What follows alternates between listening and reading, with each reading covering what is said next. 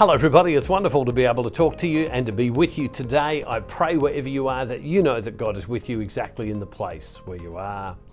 Well, I want to share something with you as we begin to turn our minds towards Lent.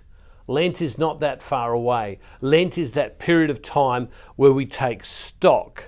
It's often called a penitential period, or a period where we enter into repentance, which means to turn to God. We become aware of our humanity. We become aware of the infinite love of God, and we are overawed, if we're truthful, by just how loving God is. And so I want to begin to turn our mind there. It's a time of intense prayer and encounter with God.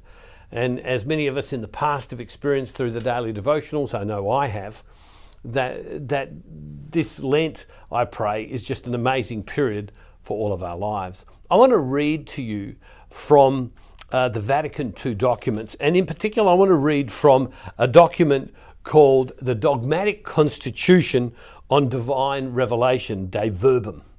A mouthful, isn't it? And what it really is on God's revelation of how God reveals himself. And I want to pick it up from paragraph 5. I'm going to read it off my phone because I do a lot of reading on my phone, and so I'm going to read it from here. And it says this. And now this is a little dense, and so we'll read it, and then we might read it again, and we might read it again, and we'll explain along the way. Now keep in mind what you're looking for are things and hooks, things that speak to you that you can pray about and ask his blessing for. Now, in verse 5, paragraph 5, the obedience of faith, that is being obedient to faith, is to be given to God who reveals. So the obedience of faith to believe is to be given to God. I'm going to do what God requires, who reveals, an obedience by which man, that is human beings, commits their whole self freely to God, offering the full submission of intellect and will to God who reveals, and freely assenting to truth revealed by him. To make this act of faith, the grace of God and the interior help of the Holy Spirit must precede and assist, moving the heart and turning it to God, opening the eyes of the mind and giving joy and ease to everyone in assenting to the truth and believing it. What a mouthful, hey? And if you didn't understand that, you are not alone. It took me a while to be able to read it. It's kind of dense. And so let's go again. Now, I'm going to make a point, and please God, this will be something you can pray about. The obedience of faith. I'm being obedient to faith. And faith in what? In God. I'm being obedient. Faith is to be given to God who reveals. An obedience by which human beings commit their whole self freely to God. So the obedience of faith is where a person commits their whole self to God, offering the full submission of intellect and will. What is it that leads us away from God? It is our thinking, it's our will to God, who reveals, and freely assenting to the truth revealed by him. So the obedience of faith is, I'm going to be obedient to God, I'm going to do what he asked me to do, and I am going to commit to it mentally and emotionally. I'm going to commit to it in terms of my intellect and the things that I decide to do. And it then goes on to say this, to make this act of faith, to be able to mentally submit to God by my will, to make this act of faith, the grace of God and the interior help of the Holy Spirit must precede and assist. So to make an act of faith, of belief, of my mind, of my intellect and my will, it says for that to be possible, look at it again, to make this act of faith, the grace of God and the interior help of the Holy Spirit must precede. So God's grace, the ability that we need, we need from God to be able to respond to him, and the Holy Spirit, the power of God, must come before we're able to say, I believe. In other words, what's happening is even when we are in unbelief, the Holy Spirit is working within us. When I came to understand that, I used to think that here was God, and I had to believe in God, and it was up to me to believe.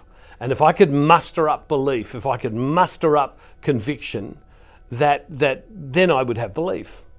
But it doesn't say that in the Vatican II documents, which are this summary of what we believe. What it says is, before we can get to that point of an assent of our intellect and will, the Holy Spirit must come, the grace of God must come into our life. And so look at it again. To make this act of faith, the grace of God and the interior help of the Holy Spirit must precede and assist, moving the heart, so it's God that moves the heart, turning it to God, opening the eyes of the mind and giving joy and ease to everyone in assenting to the truth and belief. What's it saying? It's the Holy Spirit comes upon us, the grace of God must work within us, and it moves our heart, it turns us to God, it opens our eyes and our mind to God, and it gives us a joy, and there's this lovely word, and ease to everyone in assenting to the truth and believing it. We meet people who stop and say, well, I don't know how to believe, I can't believe, I don't know what to believe, I just don't get it. And we look at some people and we go, how come you don't believe? How come I sleep in the same bed as you, but you don't believe? How come I have children in my home? I've got parents who don't believe. And how come I do? It's because the action of the Holy Spirit is at work within you, and your heart is turned toward Him. And so when we pray for our children, we pray for people who haven't got faith. What we have to pray is, God, work within them. God is the stirrer of our lives. And then people must respond to that stirring of God, that work of God within us. The reason you believe is you have responded to what God was already doing in you. It is not because you believed, it is that you have responded to what God, His grace, what God, His Holy Spirit has done within you. It's the reason we can't be proud about our faith. It's the reason we can't stand up and say, look at me, I believe, I go to church, I have these convictions. We can't. We are responding to God in our life. And by some mystery, some of us respond and some of us do not.